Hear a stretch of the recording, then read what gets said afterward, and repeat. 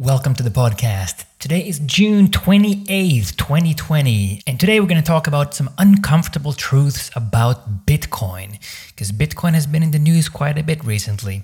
And the first thing I want to bring up is this thing I would call the hodler bias, meaning if you want something to go up, you're going to be disagreeing with all the bearish facts, because you tend to see early investors perform all kinds of mental gymnastics around the uncomfortable facts around Bitcoin. And whenever you see people like, Max Keiser proclaiming that Bitcoin's success is basically inevitable, or when you hear Peter Schiff's assertion that Bitcoin is going to go to zero soon, you should be skeptical. Now, nobody knows where exactly Bitcoin is going in terms of its price, and nobody knows exactly where we're heading in terms of our monetary future. But in terms of Bitcoin, it's probably not an all or nothing outcome, meaning Bitcoin's probably going to play some kind of a role here, but it's not obvious just what that role will be or if it's going to be a critical one at that. Now, I think it could remain as a smuggler's currency of sorts. It could remain as, the currency of the dark web or the token of pirates and cypherpunks and so on. Who knows? But at this point, it's not going to find itself into the mainstream financial system anytime soon, I don't think. Much less is it going to find itself into the wallet of the common man. Now, I gave some Bitcoin to my mom as an experiment. And as I was telling her, how to use it and so forth, she kind of just made the remark, okay, I've got it. Well, now what? I already have several normal accounts, so how is this any different?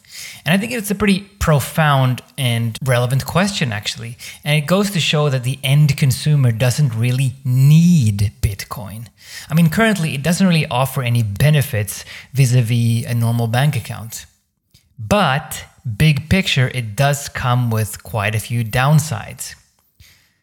Keeping track of the lengthy addresses, the seed phrases, understanding the tax implications as you spend it, dealing with the enormous price fluctuations and the transaction fees and so forth. It's a lot of new hassles that you don't really need. But bigger picture though, all this energy usage to maintain the greater network, it's not really a productive use of resources. Bear with me for a second here as I explain this, because Bitcoin doesn't really store any of the energy. It doesn't really encapsulate any of the value the way that gold does. We hear a lot about this securing of the network, but that's ultimately backward looking. It's a fait accompli, meaning that the energy that was spent yesterday does not guarantee the security of the network tomorrow.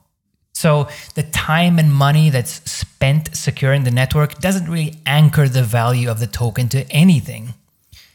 But what does bring value to Bitcoin is the speculation that it will become even more valuable tomorrow. But this derived value doesn't come from the cryptography, it doesn't come from the ledger aspect or the ease of transaction or anything like that. Because most hodlers, they don't really utilize any of these features. They are there as a justification for the price, but they don't really provide the underlying value because that's not why you buy it. And before you troll me, by the way, I've held Bitcoin for longer than all of you pretty much, but I'm not blind to the shortcomings and I'm not afraid to point them out. Now, talking about gold here for 1 second. One argument that you hear about gold time after time is that gold is valuable due to the historical legacy. It's been money for 5,000 years, so it'll be money tomorrow and so forth. Now, you could argue that history doesn't guarantee the future, but I'll take 5,000 years over a decade any day. And also, once you've mined the gold, well, you have it. It's there. No further mining is required in order to perpetuate that value.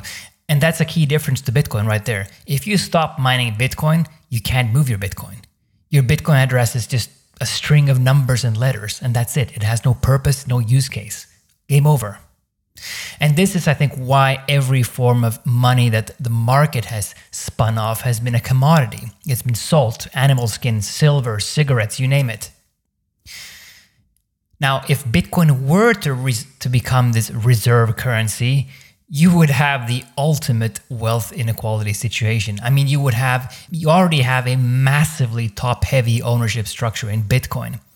We already have Bill Gates playing God with the world thanks to his enormous wealth. Now imagine if you had trillionaires in the future.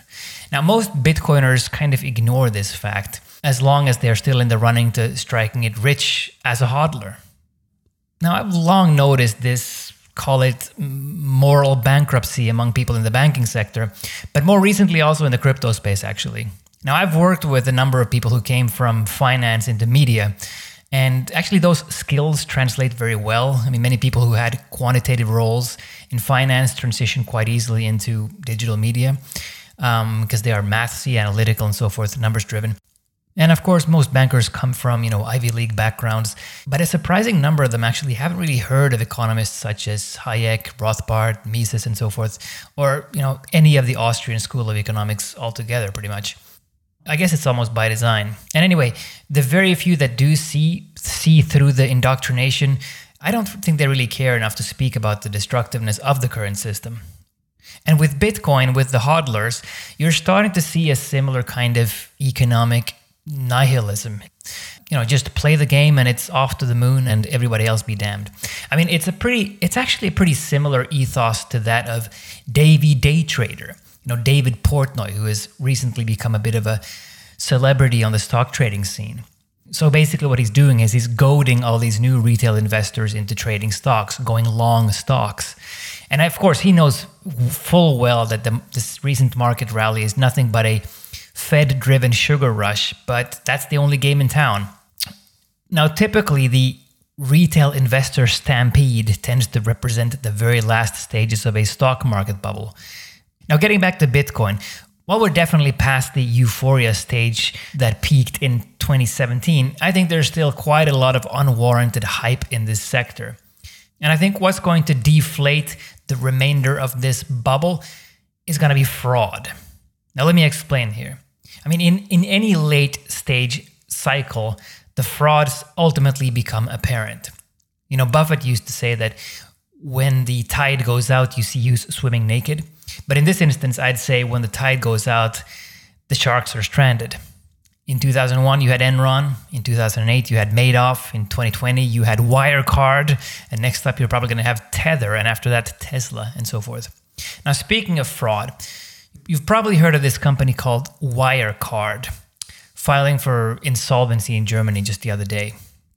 Now, Wirecard, it was this company that they offered electronic payments transactions and risk management and all the other auxiliary services that come with it. They also issued physical debit cards and processed debit card transactions. Now, just last week, Wirecard disclosed a almost 2 billion euro hole in its accounts. Now, you've had pretty serious allegations going back years of accounting fraud and so forth. So it's really taking a long time for the chickens to come home to roost. And back in 2019, actually, Wirecard actually sued the Financial Times because they were reporting that Wirecard executives were falsifying their accounts and they were conducting money laundering and so forth. Now, it turned out that all that was true. How does it relate to crypto, though? Well, it's already had knock-on effects in the crypto space because a lot of the crypto debit cards actually used Wirecard for their transaction processing.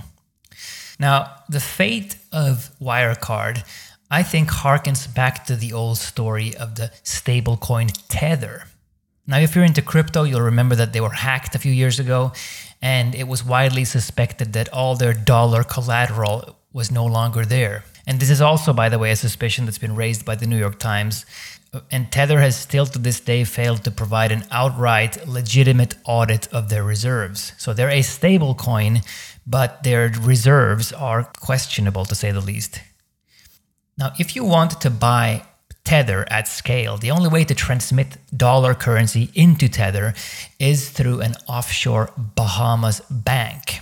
Now, call me skeptical, but are we to believe that institutional-sized investors have funneled in, $10 billion into Tether through some offshore dodgy bank, while Tether fails to provide any kind of legitimate audit by any established, decent auditor?